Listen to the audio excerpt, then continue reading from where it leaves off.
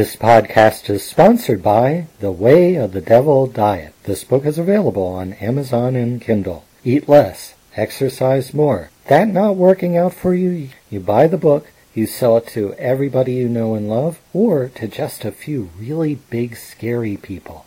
They'll make it work for you. The Way of the Devil Diet. Thanks.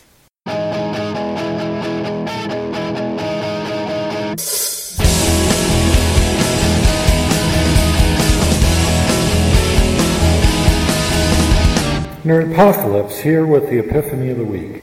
Nerdpocalypse here with the Epiphany of the Week. I don't even remember where I heard about the gunfight effect, but I looked it up in the medical journals and sicked the singularity onto it this week. The gunfight effect, the hero typically wins even though the villain draws first. Niels Bohr, the Nobel Prize-winning physicist Niels Bohr, suggested this reflects a psychophysiological law rather than a dramatic conceit. He hypothesized that reacting is faster than acting. Now, that's a quote from Dr. Pinto in Attention, Perceptions, and Psychophysiology, February 2011.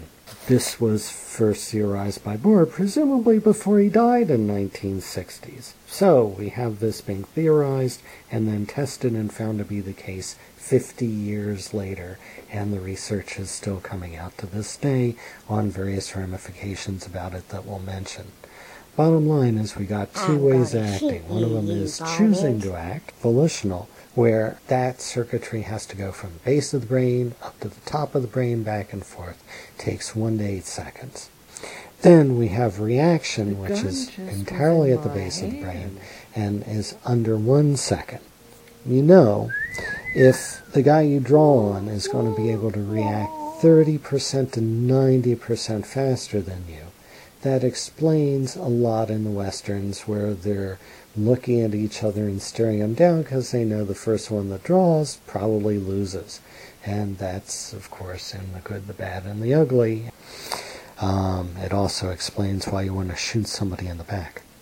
The reactive pattern can be generated also by startling somebody who's already practiced the skill set. There's a lot of paradigms of this in the movie where you slap the person, say, get hold of yourself, or startle them, or some other way of getting their emotions going, and then they do things that they always knew they could do. Yeah, there's a neurological basis for that. It triggers the reaction at the base of the brain and cuts off the top part of the brain so that they are no longer stuck in their heads, no longer overthinking it. Music also does this, but they don't know it yet. The reactive base of the brain cuts into things involving feeling. Addicts love it. That's why they like living on the edge. You know who else is like that? Yeah, a lot of us, including me. Procrastination makes me live on the edge. But if you react at the last minute, you're reacting to things instead of having to think them through, and you get into the zone more, and I personally act more efficiently doing that.